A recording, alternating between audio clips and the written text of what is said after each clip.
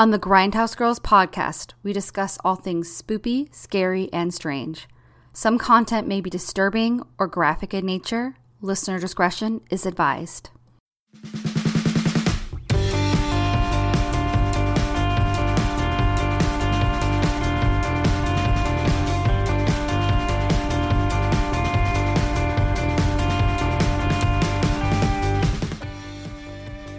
Hello, Grindhouse Girls friends and fam. A short story for you. A director and an actor collaborated together on a horror comedy that was the director's first film.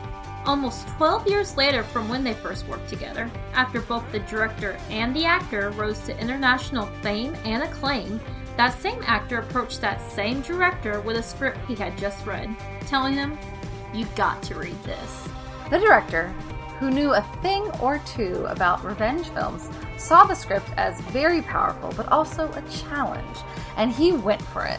He ended up casting the same actor as one of his two leads for the film, a serial killer who becomes the hunted when he kills the wrong woman. The director, Ji-Woon Kim, the actor, Choi Min-sik. The movie, 2010's I Saw the Devil, now streaming on Hulu, Tubi, and Pluto TV. So don't go accepting rides in the snow. This is the Grindhouse Girls podcast.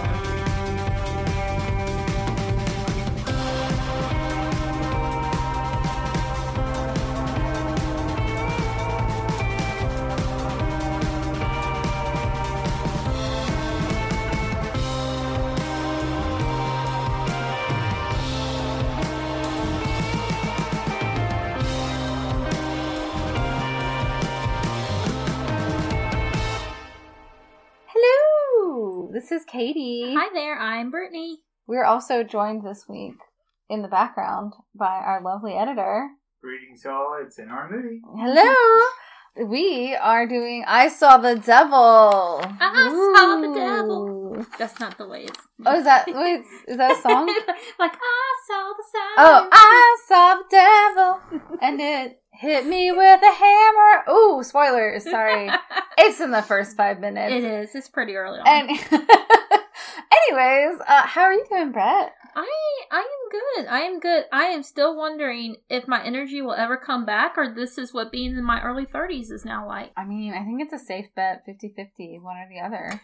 Really. I mean, I feel so tired lately, and I don't know what it is. I feel like I need like 8 cups of coffee now. Yeah, like the coffee isn't even touching me in the morning, if I'm being honest. Yeah, I think I need to like just inject it into my veins, or I don't know.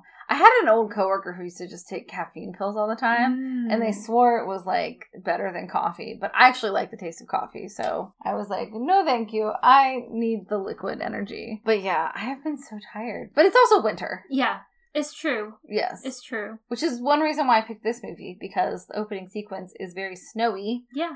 And very horribly brutalizing. I'd like to take this opportunity to apologize to everybody who might have felt personally attacked by this film, because it is a lot. This one does need a trigger warning. It's a big trigger warning for violence and sexual violence and just all kinds of violence. Cannibalism, that it touches there. I didn't expect that when I first watched this movie. That was a surprise. But it's very brutal. And it's honestly the opening sequence, the only other film that I felt so visceral about like a murder sequence was the movie Zodiac, the picnic sequence. Oh yeah, that was when you could really hear the hard. stabs and yeah, that's probably like, so if you didn't like that part of Zodiac, then maybe like don't look too closely in the beginning of this movie. Yeah, or a couple other scenes. I will say my husband's pretty hardcore. Like, you know, when he was a teenager, he loved the Saw movies. Sorry. Yeah, like get down. You know, get down. Does he get down with the sickness? Yeah. Taylor loved the Saw movies growing up, and there was a few scenes in this movie he was like, ah, like he was doing the eye wince and he was like kind of watching for his fingers a little bit. I was like, yeah. It's pretty hardcore. Sure. This is the same director as A Tale of Two Sisters, which I know we're going to cover. Which, honestly, I love this movie. But I do think Tale of Two Sisters is a little more... palatable? No, it's more closer to my heart. Like, I really loved it more a little bit. But this takes place in the winter. It also, it's not, we obviously do a lot of slow burns on the podcast. This is not a slow burn. No. And the least, like, you hit the ground running and you do not stop. The entire, 2 hour and 20-something minute running time? Yeah. It kind of, I do love the beginning of this movie because, it's just like someone driving in the snow and there's this lovely little guitar music. And you're like, okay, what am I getting into? And then, you have this cute little interaction between these two people. And then it's just brutal, and you're just like, oh, okay. Also, this reminded me a little bit of Memories of Murder, too. Like, the way some of the murders were set up. Mm-hmm. But less police background and more revenge. That's something I kept, before we get into spoilers, I know you did the rundown, that's something else me and Taylor kept talking about, where, the police are idiots in this movie. Well, okay. Well, I have a better... Okay. I don't think they're idiots. I think they're 2 steps behind the main character because he's purposely keeping stuff from them so he can exact revenge the way he wants to. Which I think is kind of because, honestly, there are so many chances where he could have let the police take over because they were right behind him, and he doesn't. I'm thinking of 2 particular instances that are more maybe not logistics. The second is more of a logistic thing. The first thing is something, and you'll probably agree with this, I think, but probably I don't want to. I don't think they're idiots. I just don't think they're as fast as he is. And it could be, and the thing is obviously this is taking place in South Korea. It could be that maybe they have a different way of handling things that are different from what we're used to. Also, so that could be something too. These police are trying to do procedure, which is not. I don't know. I don't really it's probably the worst time to talk about police and procedure because I know you all know what happened in Memphis and it's awful. And this is not that episode, but. Yeah, obviously, I'm horribly upset about that, but we won't get into it. We are talking about fictional police in a movie released 12 years ago. Yes, so we're trying to talk about in the abstract, But first, I guess we should get into some background. If we did a little background with the intro, but we should probably do a little bit. So this was directed and written by Ji-woon Kim, or Kim Ji-woon. America switches Korean names. And so I have them all written down the way it was on IMDb, which is probably not the way it actually is. So beg forgiveness. I thought it was interesting. So his directorial debut, A Quiet Family, I was like, man, he had Choi Min-sik and Song Kang-ho. I know. I was like, he's worked with 2 of the greatest Korean actors. And that is ever. A dark horror comedy that I just found out about, I think a few months ago, maybe in October.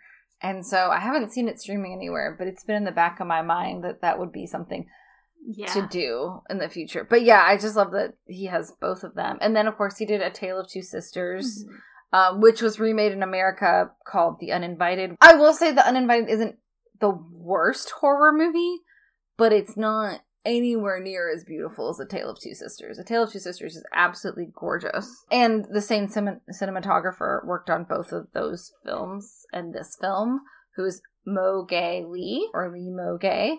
And they also did The Good, the Bad, and the Weird, which I think is a westernish. It's like a homage to spaghetti westerns, yeah. So, which is pretty fun. And he has multiple actors, because Song Kang-ho and Lee Boyon-hong were both in that one. You all know we love Song Kang-ho. Yeah.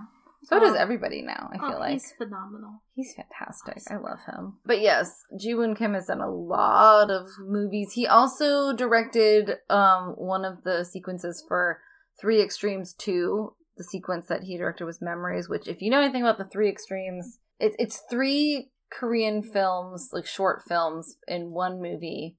The first one is, and then this was the second one, and they are extreme horror, very gory, and I believe Takeshi Miike directed one of the sequences, and I think Park Chan-wook directed one of them, but I might be mistaken. It's a very infamous thing, and it was banned in a lot of places. Yeah. But it's one that I want to watch, but it's like 3 short stories put it into one movie.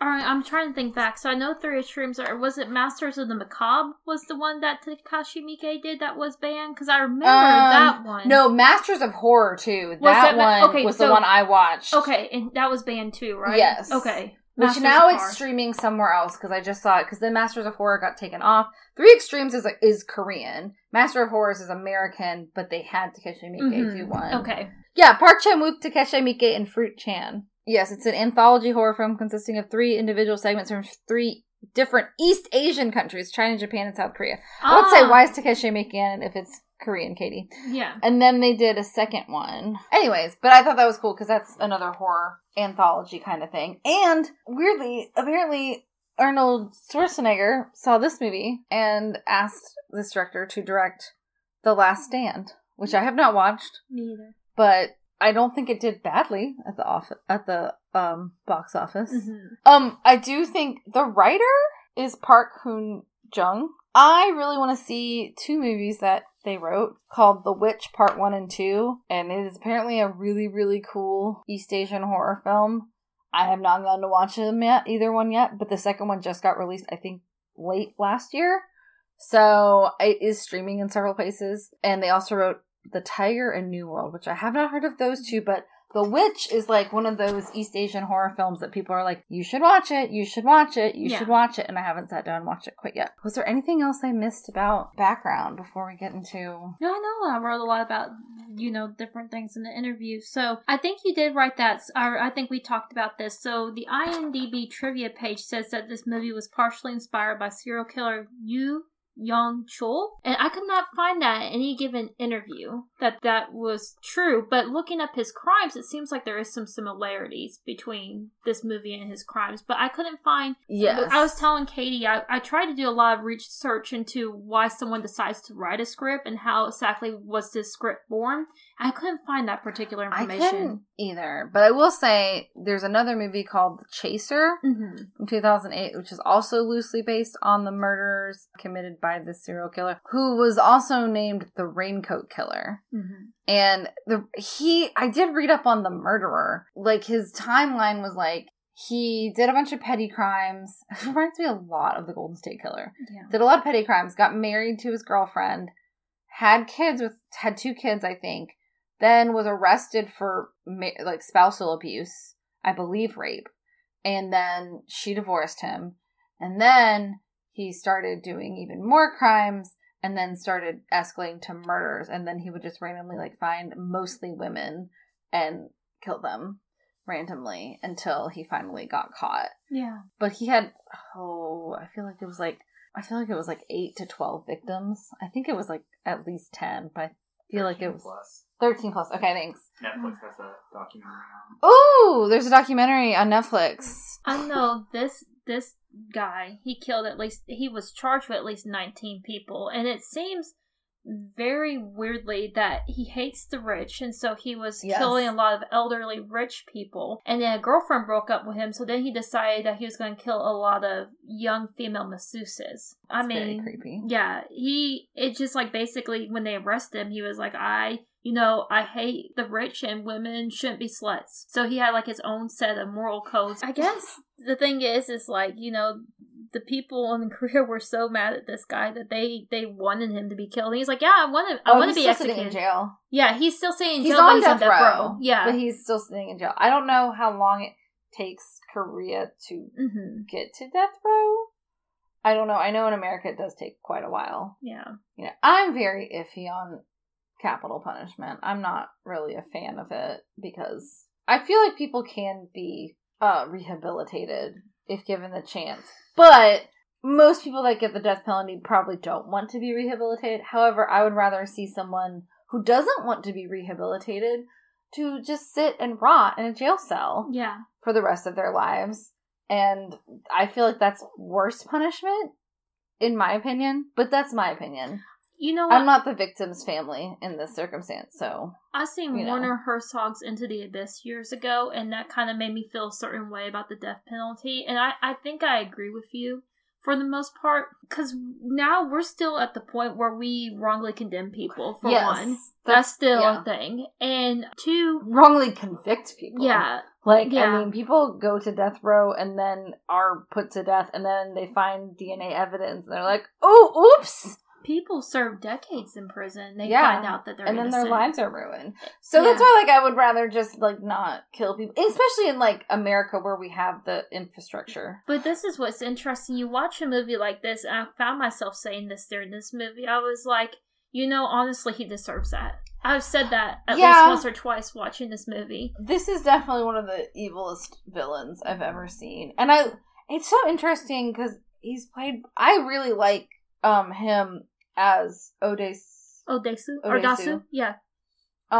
In Old Boy, and he's very he does take revenge, but he's also very sympathetic in that film, and he plays villains a lot, and I didn't realize that because I'd only seen him in Old Boy up until like recently, and I saw this, and he also plays the bad guy in Park Chan-wook's Lady Vengeance. So there's Sympathy for Mr. Vengeance, Old Boy, and then Lady Vengeance, and that's the Revenge trilogy, or the Vengeance trilogy by Park Chan-wook. And so he really plays a lot of villains, and he's very good at playing villains, but he seems like a nice man, so it just always makes me like, I'm like, oh, he's such a nice man. And apparently, like, this character really got to him. Yeah. Because Choi Min-sik was, he was so angry all the time because he was playing this awful person that he, like, someone was being really annoying in an elevator, and he, like, had the intrusive thought to, like, punch him in the face, and they didn't, but then he said, and he realized that, like, that was really affecting him mentally, and he kind of had a bit of a nervous breakdown while he was filming this, and then he got better, obviously, and after the movie was released, he was in an elevator with this woman, and she got really freaked out, and he was like, oh, don't worry, I'm human, I don't kill people anymore. And I feel like, and I tried to find this trivia again, but I feel like I've heard through commentary that he's a Buddhist, and when he had to eat the octopus live in Old Boy, he was very, like, he had to go say a bunch of prayers, because he doesn't usually, he's like a vegetarian, because he's practices Buddhism and stuff, and I was like, that's cool. So I feel like that's so far on the other end of the spectrum for him, so it's so weird. He seems like such a nice guy, and he always plays such evil bastards, especially this. But anyways, I thought that was a very interesting thing. Also, I mean, like, so they have in Korea, they have a version of it's called a screen quota system, and you have to have so many Korean films released in the country before they let other films be released. Which, Canada, I think, does something really similar. I think there's like 6 other countries that do it, right? And Canada also gives a lot of money to the film industry. So that's why you see a lot of films like filmed in Canada, and TV shows too, because they want that to be part of their commerce and their culture. And Choi Min-sik was very against this, and he basically didn't do a movie for a very long time because he was so fed up with it. And so this was his first movie back. So obviously this really spoke to him. Yeah. Even though it made him have just a minor nervous breakdown. But yeah, so I guess we're gonna get into the rundown really quickly. So like we said last week, we're trying to do like just a short little rundown of plot so we can just kind of focus on what we liked, what we didn't like. So if you haven't already seen this movie, it's playing on Hulu, on Tubi, on Pluto, and probably a billion other places. It's called I Saw the Devil, and it's from 2010. Yes, and again, we are giving trigger warnings for this movie. For lots of very realistic violence, lots of brutality, violence towards women especially, and there is sexual assault in this. Yeah. I will say, so, and Katie, I know you were talking about the quota system, so this movie was heavily edited in Korea, which is funny because the international cut is not edited at all. So what we saw is the movie as it's intended to be. Except they took out one sequence because the way they had to edit it for time made it make no sense when they did it. And we'll talk about that when we get closer, when we get to super spoilers. So, if you don't want spoilers, stop listening, go watch the movie, and then come right back. Yes. And if you already watched it, which you should have, here's a rundown. Yay! Anyways, okay. I Saw the Devil follows two men on parallel journeys. One, Soo Hyun, a Korean Secret Service agent, searches for vicious revenge after the unimaginable murder of his beloved fiancée, Joo Yeon. The other, Jang Kyung-chul, is a shape-shifting, psychopathic, rapist, and murderer who callously kills Joo Young in the latest of his string of serial murders. And it gets worse.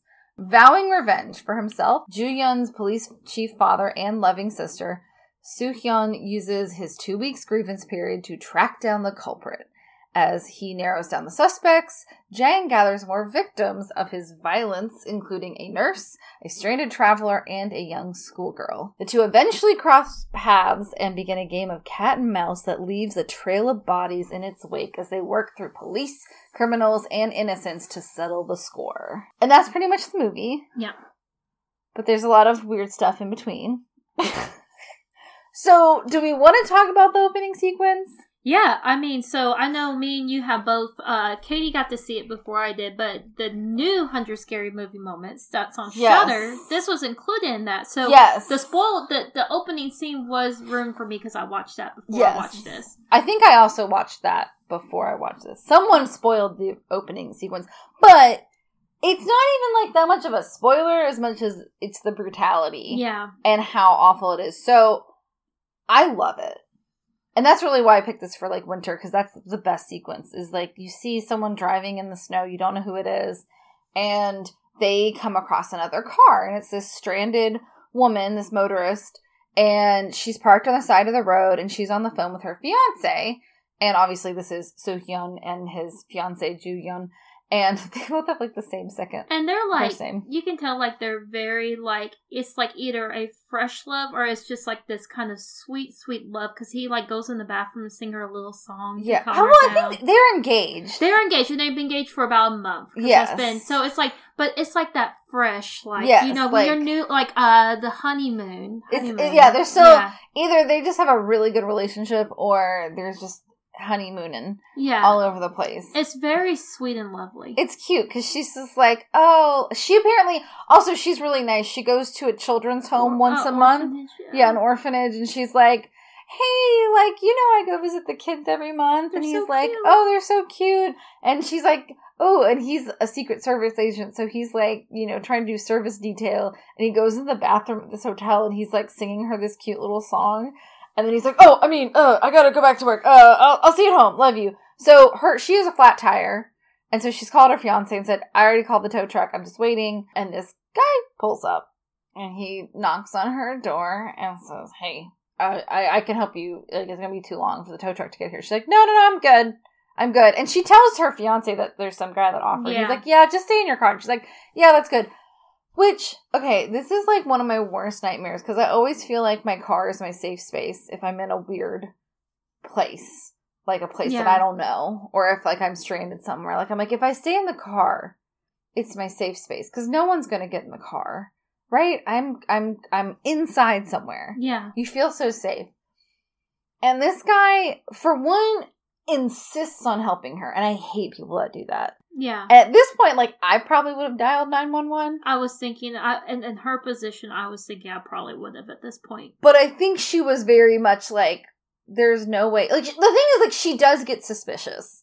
But she's just a little slow on the uptake. Not that she's stupid at all. No. But she's just like, this is weird. This is suspicious. Very Cardi B. That's weird. That's suspicious. We keep forgetting that your brain doesn't always work full capacity in these situations. And this was 2010 before the true crime business really got popular. So maybe if this happened now, she would have been like, yep, I'm calling the cops right now. I was even thinking, like, and I don't know if you think this way as a woman, but his car's in front of her car. I would have been taking pictures of the car and sending it to somebody. I've done that before. Yeah.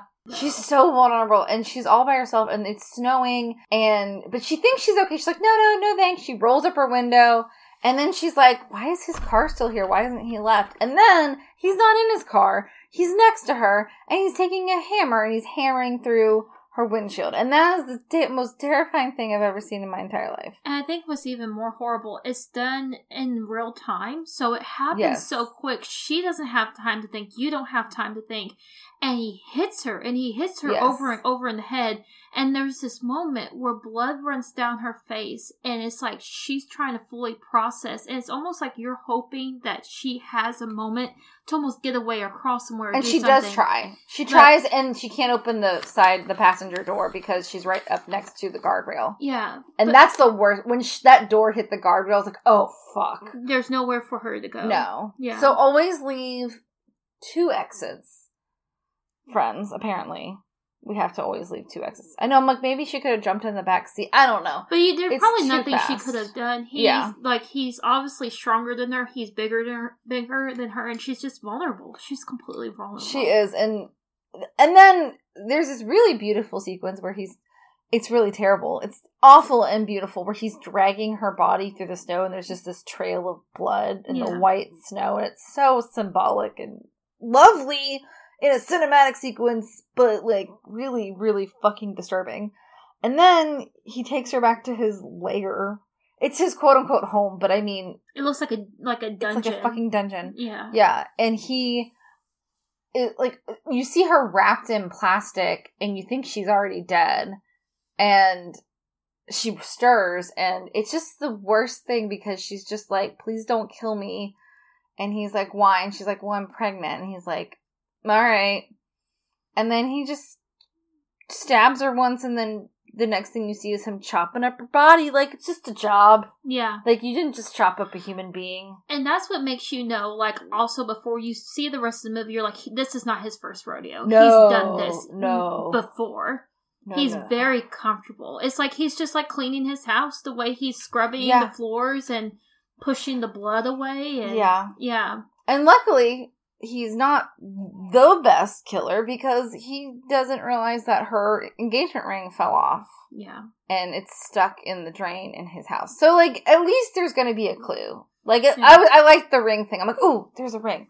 So anyways, as we said, her fiancé is a Secret Service agent, and her dad and him are there when they find her body. And this was, like, the first thing that kind of upset me and Taylor. So they find her severed head. Which is a beautiful cinematic sequence. Like, the way it's filmed in the water is really beautiful, but also super creepy. It is. It's, like, horrifying. But they take the head, and the guy carrying it trips, and the head rolls out, and essentially rolls out right in front of her father. And I'm like, oh... Like, you guys want to be more careful with I think it's because... I think the point was that the photographer... The news people are there, and they're making them hurry where they wouldn't usually. Yeah. But the journalists are all there because it's the police chief's daughter that's missing. But it's also like, you box up a head, and you obviously don't box up the head well enough that you barely trip. It's like, whoa! Yeah. You know, like... It's so sad. It's just like... It would be funny if it wasn't so tragic. I understand, like, it's upping the drama of the scene, and I get that, but in real life, it just would be so... Oh my god, heads would, like, no pun intended, heads would roll for something like that. Like, I'm sure he got desk work for quite a while.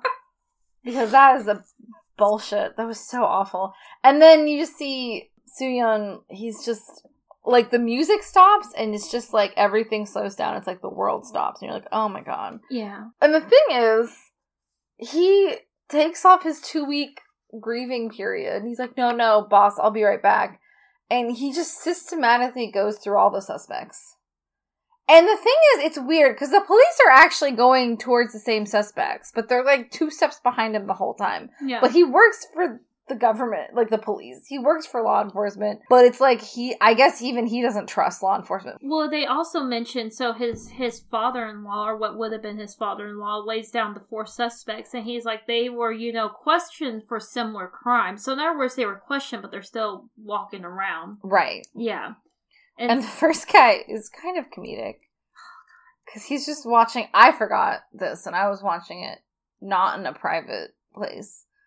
And I was like, oh shit, I forgot about this part. Because he's just, like, jacking it to porn. It's not, like, weird porn, but it's very, He is in the privacy of his own home. Yeah. But then his computer turns off before he can finish. Which I found really funny. Yeah. And then he has to pull his underwear, his gross, ugly underwear up his little butt. And he's like, oh, what the fuck's happening? And it's Soo-yeon. And he's like, fucker. And he does beat the shit out of him.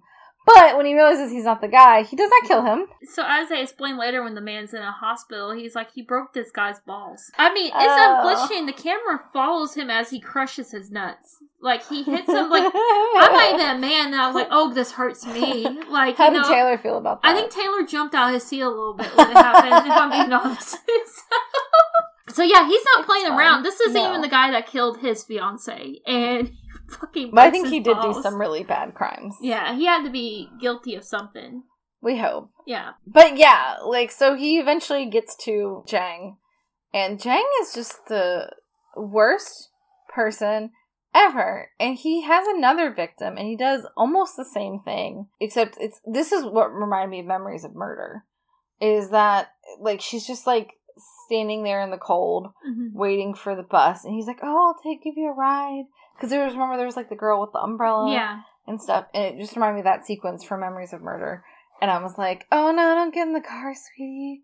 Don't get in the car. But there's a darkly humorous moment here, and it's where he's fumbling around for his weapon. He's, like, driving the car, fumbling around, and the girl's just like, what are you doing? Not realizing. So it's like, serial killer trying to reach around for his weapon as the victim's just like, okay, what's going on? But once again, when we have the moments of violence, it's unflinching. He hits her multiple times in the head.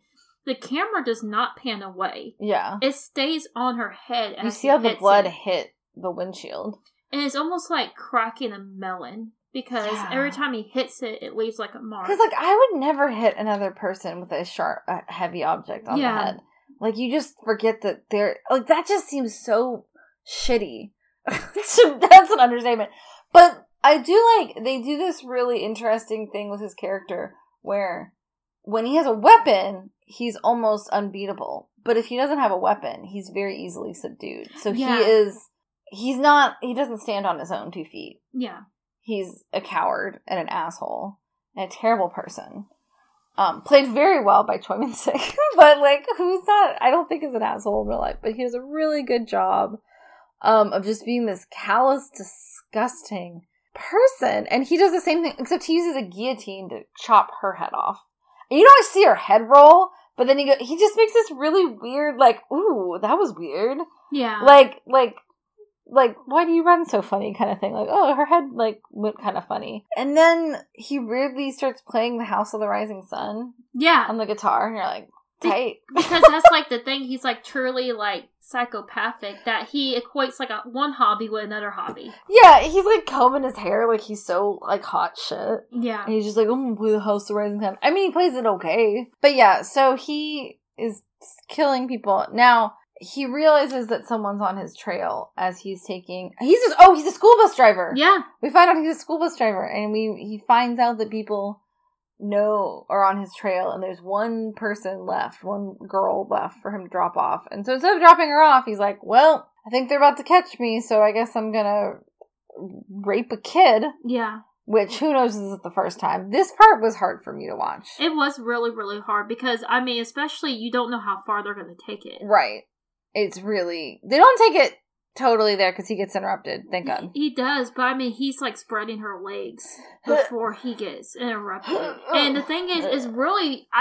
This movie is really beautifully and brilliantly edited. Yeah. Because you see him do... You see him do things, but these are the type of things that they're not close up. It's like at angles, so they're very smart in the way they edit it. Yeah, it's not as disturbing. You see like a flash of her midriff, but you don't you see everything. Yeah, exactly. But still it made you think the worst. And I was thinking the absolute worst. It was very creepy, and it made me feel very uncomfortable. Also, she's very young. Yeah, like, she is. She's supposed to be a middle schooler? She looks like she's maybe 14 at the most. 14 or 15. Which we've gone all through this, and we didn't even say who the other lead is. Oh my god. Lee Byung-hun plays... We mentioned him briefly, but in case we didn't, plays Soo-hyun. But he also, just in case you're wondering, we mentioned he was in The Good, the Bad, and the Weird. He's also in A Bittersweet Life. But Yes. He's in Squid Game. Yeah, he's the frontman or the overseer of the games in the first season of Squid Game. So y'all have seen his face. Yeah, well, not his face. Not until the last episode. Not until the last episode. But he's there. He's also, for any of our action people, he plays Storm Shadow in G.I. Joe The Rise of Cobra and G.I. Joe Retaliation. Yeah. Oh. So he's had, so he may be familiar to some Americans. He might be. Yeah. Yeah. Well, everyone watched Squid Game. That's true. Now that's and they're working on season 2, so maybe we'll see him some more in season 2. And because we mentioned him too, Squad Chief Jang, not to be confused with Jang the murderer, is played by Jung Gook Kwan, who does a lot of Korean TV shows. Yeah. But anyways, I just realized I totally didn't say his name, but we talked about Choi Min-sik because old boy and all of his other stuff. So anyways, where were we? Well, we mentioned the girl, so she, he's about to sexually assault this young girl in the greenhouse, but we should mention that, so there's 4 people that he knew there's a possibility it could be. The first one, he busts his balls. The second one, he beats the shit out of, but it's actually James's the third house that he goes to, and he finds the engagement ring. So that's how he knows for sure. So he has found the engagement ring. He has tracked him down to the greenhouse because someone put a tracking on his car, which is very smart. And they have a showdown in the greenhouse, but he doesn't kill him. He saves the girl, but he doesn't kill him. And this is the first thing that just kind of pissed me off. I was like, wow, they're getting to it really quickly. This is only 40 minutes into the movie. Okay, what is this going to be short? What's the rest of the time on this movie going to be about? But he lets him go because he wants to wait until it's the worst moment to kill him. He wants to just make him feel... And I'm like, okay, but you could also get him arrested. Yeah, well, as we know and as we'll get to, he causes a lot of shit to happen to innocent bystanders by letting this happen, which I think is what infuriates me. Yes. I mean, the whole time, I do think these officers are trying to do their jobs. But Soo-hyun is really willing to go far for revenge. And it's not that... The frustrating thing is it's not that lawful justice can't be won, but it's not the kind of justice he seeks. Yeah. Which is an interesting look. But I mean, I do kind of like that they at least show that the cops are trying, but he's just faster than them and better than them. Because a lot of revenge movies, they just ignore that there's any kind of law enforcement anywhere. Yeah. I'm like, I mean, this many murders happening, somebody's going to be questioning something. Also, a police chief's daughter got murdered. Or is the point that, they're only trying because it's the police chief's daughter? Because he's killed so many other people. Yeah. But, and that's the thing, it's because he's one of the 4, they're thinking, they're like, he's a suspect, but it's I think that's the thing that's problematic. So how many people has he killed that he's still just a suspect versus behind bars? Yeah. That's a problem everywhere, I guess, is you arrest people for things that are non-violent, but yet there are violent offenders that get out on the street all the time. People, and the thing is, people escalate. The Golden State Killer escalated. Yeah. The Raincoat Killer escalated. Come on. And I mean, I will say the Raincoat Killer was arrested a few times. No, but this is where we get kind of into what Kim Ji-woon calls the thematic core for this film. And he's I came across a passage from Nietzsche.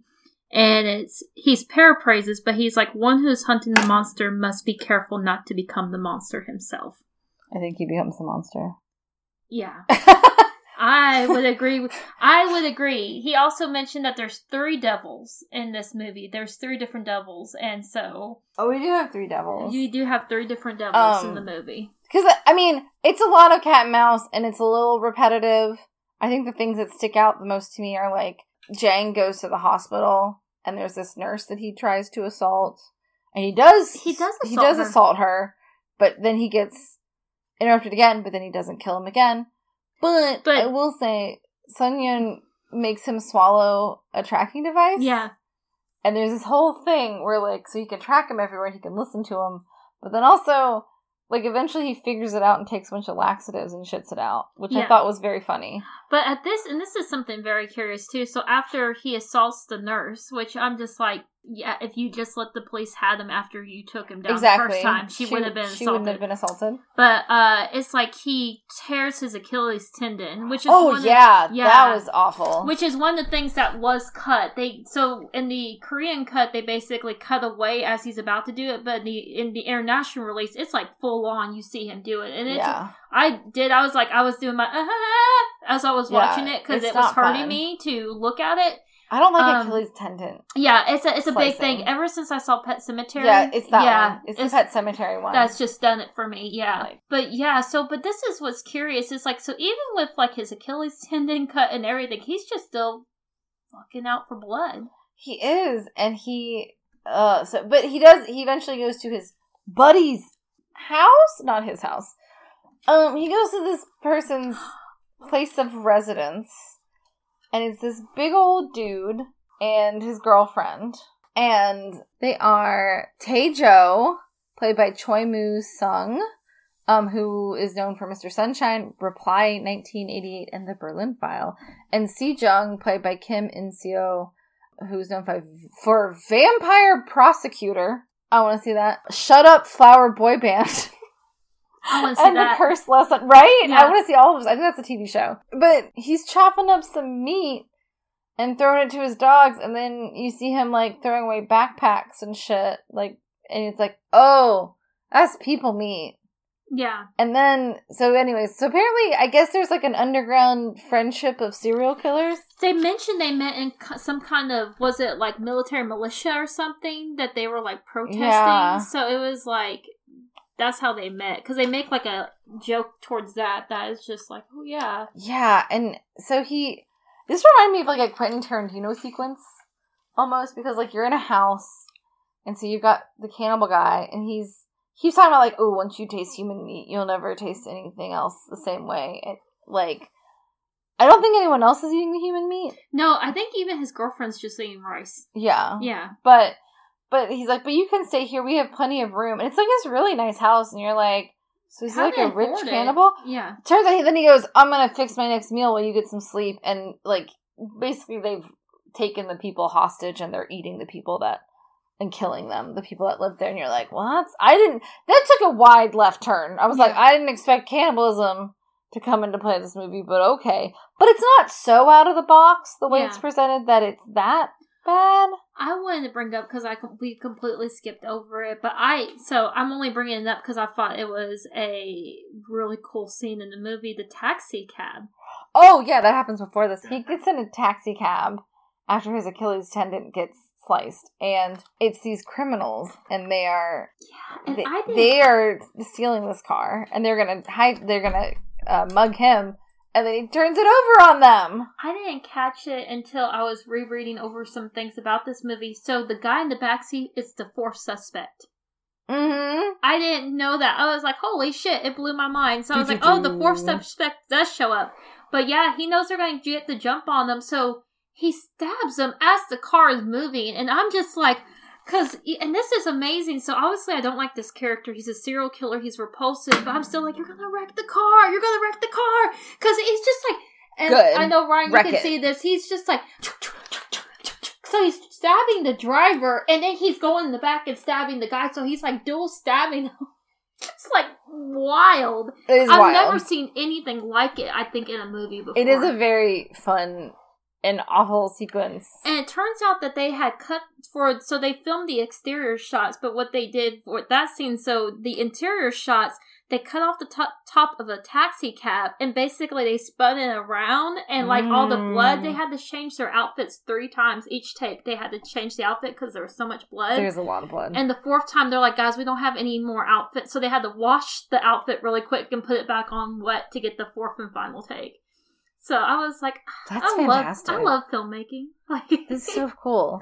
It really is a really cool sequence, and I'm sorry we skipped over it. No, it's okay. The cannibals are more important. The cannibal to the sequence is interesting, because it does remind me of it. It reminds me of the sequence in Pulp Fiction where Bruce Willis is going to his house and he knows that Vince Vega is in the bath. Like, he knows he's in his house and he grabs his gun and he's like sneaking around. Mm-hmm. This turns into that sequence because Sun Hyun has the earpiece so he can hear because the tracking device, and he shows up at the house And just as the guy's about to kill the second victim, he stops him, lets her get out, but then, like, they're all sneaking around the house at each other. And he's fighting Taeju, he's fighting Sejun, the girlfriend. She has a really interesting fight sequence because she's, like, right behind him, and there's a really cool, like, shot where she's, like, about to sneak up on him, and it's really cool. But then, Jang gets a rifle and starts shooting at him, and again, they fight, and again, they escape, but they all get taken to the hospital. Mm-hmm. Because the police finally catch up. Yeah, the cannibal and his girlfriend get taken to the hospital. Mm-hmm. Yeah. So does Jang. Oh, yeah, that's right. And so does Sun Hyun, but he doesn't realize that Jang is in the hospital bed next to him. And his buddy who's helping him get fixed up is like, oh, don't worry, he's, like, completely unconscious. But he's not. Because why would he be? He's the devil. And so then they have, like, I think this is the worst thing that happens. Because of Sun Hyun not just letting because at this point in the movie, his father-in-law and his sister-in-law are like, please just let the police handle it at this point, please. And Jang and Taeju figured out who he was, who he was related to, and why he's taking revenge on him. Because it's actually the cannibal that suggests this. He's like, it's probably someone's, like, it's a family member of someone you killed wanting vengeance. Yeah. And then he remembers the wedding band. Yeah. And he's like, yeah, okay. It's probably that girl's somebody. So he escapes. He poops out the transistor. Oh, not before he kills a poor innocent fucking pharmacist. Too. He doesn't kill him, he hurts him. He stabs him in the throat. Yeah, but then don't they call the cops? I think, does he? I know he puts pressure on it, but I didn't know if he called the cops. He might be dead. Possible pharmacist down. Yeah, he kills the pharmacist over laxatives. Asshole. And he shits out the transistor. Just the whole thing that he actually had to, like, shit out a transistor, I found amusing. And then stuffs it down someone else's throat, which is... Yeah, that's pretty gross. And then hits them repeatedly on the head. Mm-hmm. Again with a weapon, because he's only cool if he has a weapon. But he calls the police and says, hey, I'm going to meet you in this place. But he's really going to make a detour to the father, the chief, and the sister's house, and he brutally beats up the father and kills the sister, and it's kind of all Sun Yun's fault. A little bit. At least the other police guy blames him. And what's, like, even worse is that, like, so he talks to the cannibal in the hospital, and he's like, but you know what? At least he gives them pleasure before he kills them. Yeah, rape is not pleasure. Yeah, and he laughs about it, so he gives him, like, a glass glow smile, which is another really brutal... he rips his face open. Yeah. It's kind of awesome. It's really like, gross, though. I was like, every time I feel like I'm not going to be, like, hurting, something else happens in this movie that kind of makes me hurt. Because I get, like, phantom pain. Because Tale of Two Sisters is not gruesome. Yeah.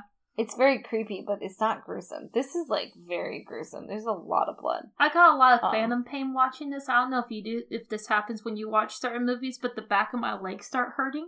No, but I could feel, like, just the pain of, like, your face getting ripped apart. Like, it was just, like... Oh, I did forget to mention the cannibal's girlfriend and Jang apparently originally had a sex sequence. Yes, I saw that. But they cut it out completely because...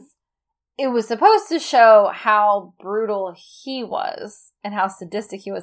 But apparently the actress playing the girlfriend was actually kind of intimidating after they filmed it. And the entire, like, screening audience was like, oh, we thought it was consensual. And he's like, no, it's not. And they're like, well, because I've never seen the scene because it was cut out. And I don't think they've ever shown it. But he was like, so that was not the message I was trying to get across. So we just took it out completely because we didn't want it to be even more confusing. Yeah.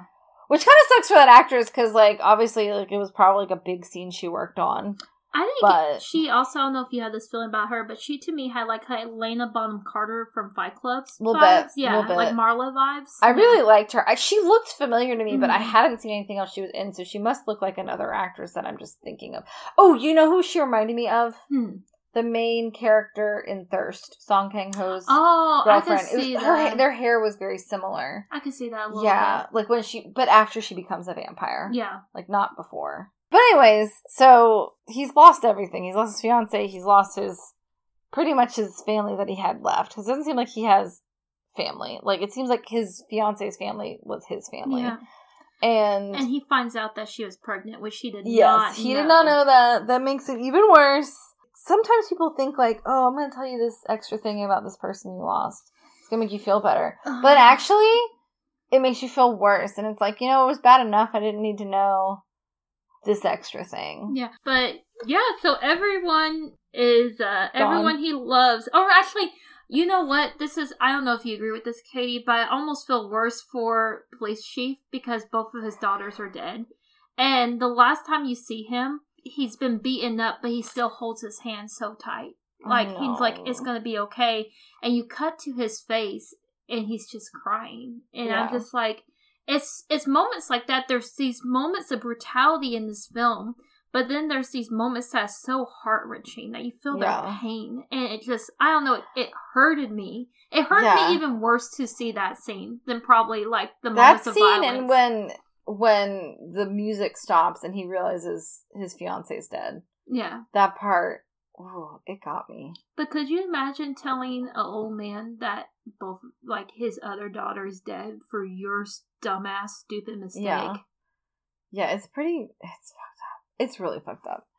But I will say, it does lead to a sequence where, so, like, the police are set up to pick up Jang in the street, but then, fuck no! I've taken this too far, I'm gonna get this fucker. And he takes the door off of a car and grabs him through the driver's side window and drives him back to his lair, where he sets up this elaborate thing with his guillotine, where he's holding it in his teeth. He put something through his face. Yeah, he, like, sticks something, like, he burns a cigarette off in his forehead, and then he sticks something for, like, his cheek, and, like, pierces it completely. And you see it come out on the other tongue. side. Yeah. It's very gross. But this is the thing that's, like, completely nihilistic, because, basically at this point, he wants to see him afraid, and he wants to see him in pain. And he feigns it, but then he just very coldly looks at him, and he's like, I can't feel either of those things. Which just makes you feel like all this was for nothing. Yeah. Like, he doesn't feel pain, he doesn't feel fear in the same way that other people do. However, when he found Jang, he went to his parents' house, and it turns out that he had abandoned his elderly parents and dumped his child there with his elderly parents, who seemed to be very dysfunctional, but not as dysfunctional as him. Yeah. But just a little dysfunctional. Also, she does make a comment, the mom makes a comment when they first see him. She's a picture of him from now, and she's like, oh my god, what happened to him? Yeah. He doesn't look like himself. Why does he look so scary? Why does he look so scary? And it's like, obviously, like, he's gone down a really bad, dark path. So maybe he started out not being so dark, which is maybe, a warning to our main character. He leaves just as they're showing up at his home. So, and he set up this trap. This was actually very brilliant. He sets up a trap so, like, okay, on one hand, I love this because, like, I fucking hate this character. He's such an asshole. Yeah. He's just so fucking evil. But, on the other hand, he kind of traumatizes a child. Yeah. Because basically, the trap is the next person that opens the door will turn the guillotine on. Yeah, it'll take the rope out of his teeth. And then the guillotine will chop his head off. And it happens, and you see it happen. And it is cathartic in a way. But also, you're just passing on trauma to the next generation, which is not cool. And he doesn't watch it, but he's listening in his ear because he put the transmitter in again. And then he just starts crying. Yeah. So it's kind of cathartic. See, I saw But it's also very nihilistic. I saw him crying as in, like, it didn't take the pain away. Like, it was like, I thought he was just able to release all of it. And then maybe that's it. Maybe. And we don't really know. I mean, it could be that he was releasing it because it was finally over. But the way I saw it was that it was the pain of emptiness. Like, there was so much more loss than what was gained for his path of revenge. I mean, I think that's true as well. Like, I think you could take it either way. So, do you have any pros or cons we didn't mention? That's kind of the movie, y'all. So, anything we didn't mention that... So, the three killers, the three devils they actually mentioned. So, we have Jang, But then we have Soo-hyun, who, becomes the devil and himself trying to bring the devil to justice.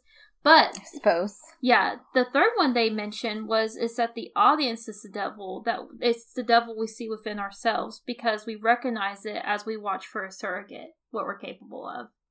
So it's like we're seeing the devil too. Yeah, that was the actually intention. That's a little pretentious, I'm gonna say, but you know what? Okay, I don't know if that came across. Mm-hmm. He should have made it a little more voyeuristic, I think. Then. Yeah. I do think it's interesting. He also had this response because I guess some people call this gore porn.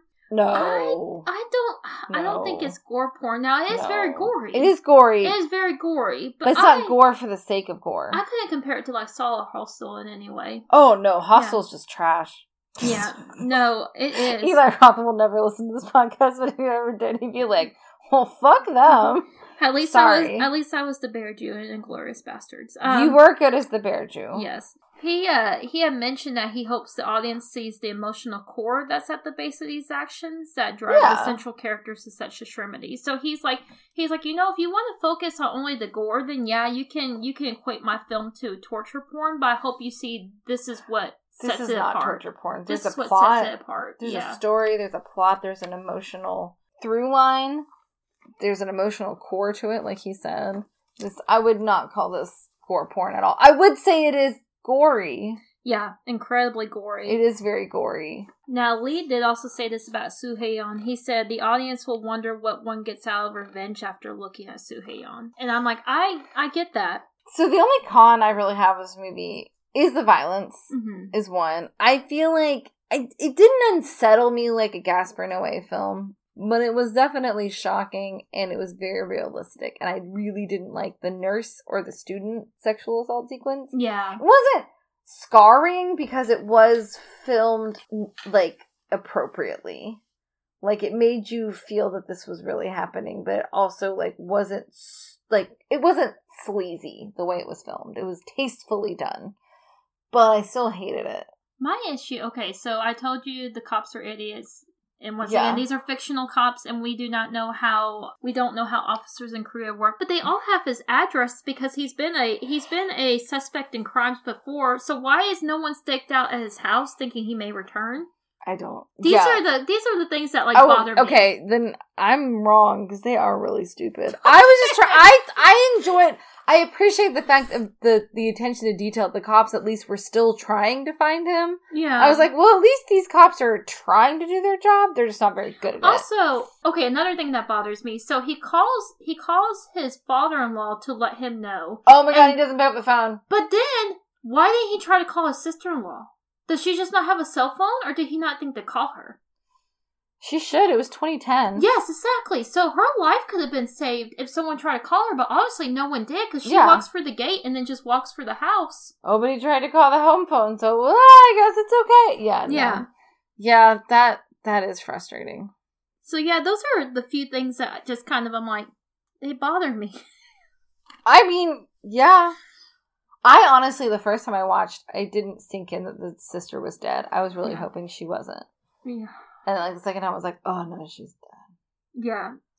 She upset me the most. Yeah, I think she was very upsetting. And I thought it was very, very cruel that they let their dad live. Like, that was a very cruel part in the script that he lived, and once again, both of his children are dead. Yeah.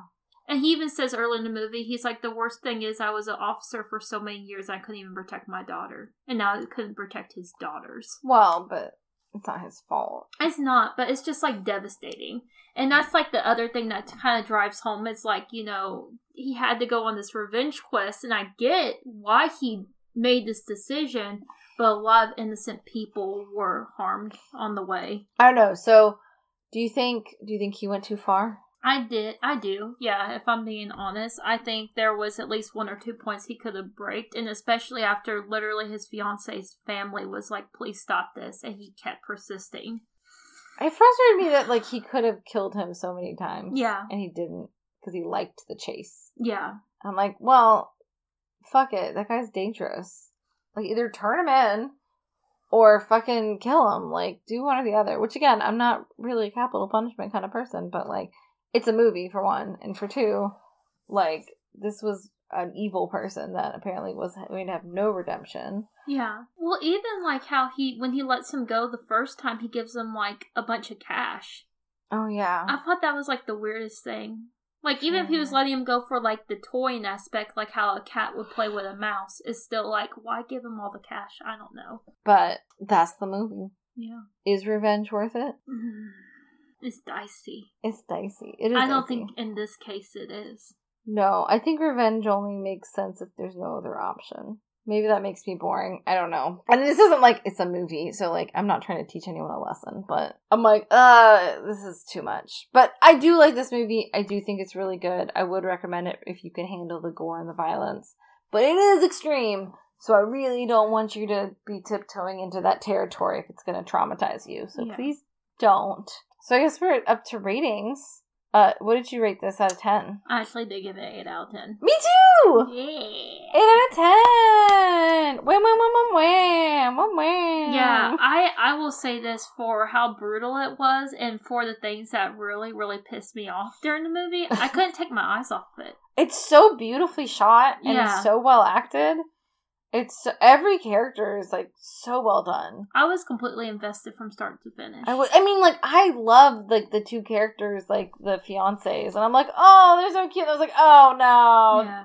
No, I liked them. And then it's just awful. Like, they deserve a happy ending, and they're not going to get one. Did you have a Grindhouse Girls rating for it? I did. I only had one. I rated it B for broken balls, buses, and bloody brutality. That's pretty good. Yeah. I like it. I had 3. So the first one's rated C. We just did a rated C's for cannibals, cabs, and cathartic killing. Okay. But I know now. You're just like, Brittany does not agree with the catharsis part of that. So maybe not the most appropriate for this one. Rated S for snow, secret agents, and serial killers. But I don't like how that one flows. It doesn't flow that well. It's just kind of 3 things. But I still kind of like it. Oh, okay. And then rated G for guillotines and guilt. Yeah.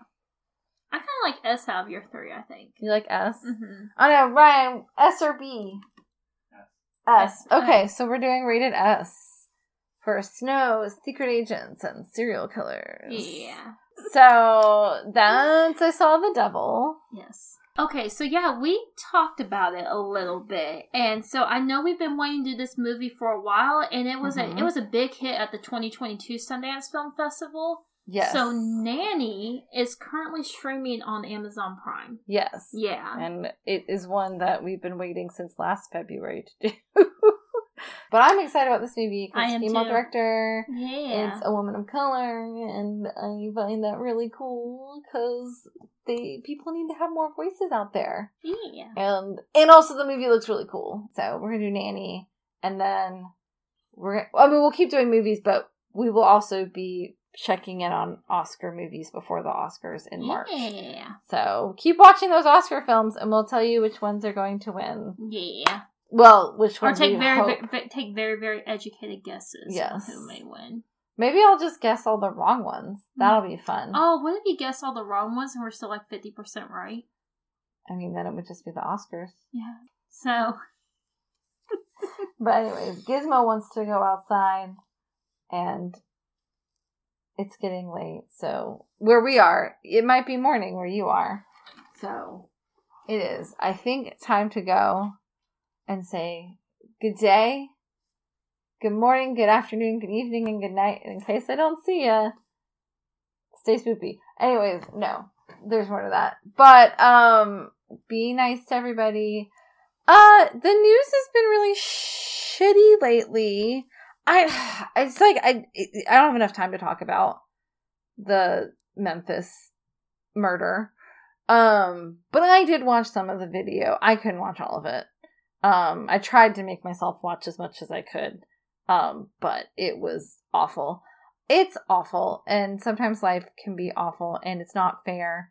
And I do want to say I'm proud of a lot of people for speaking up and keeping things as level-headed as they can in a situation that is not level-headed at all.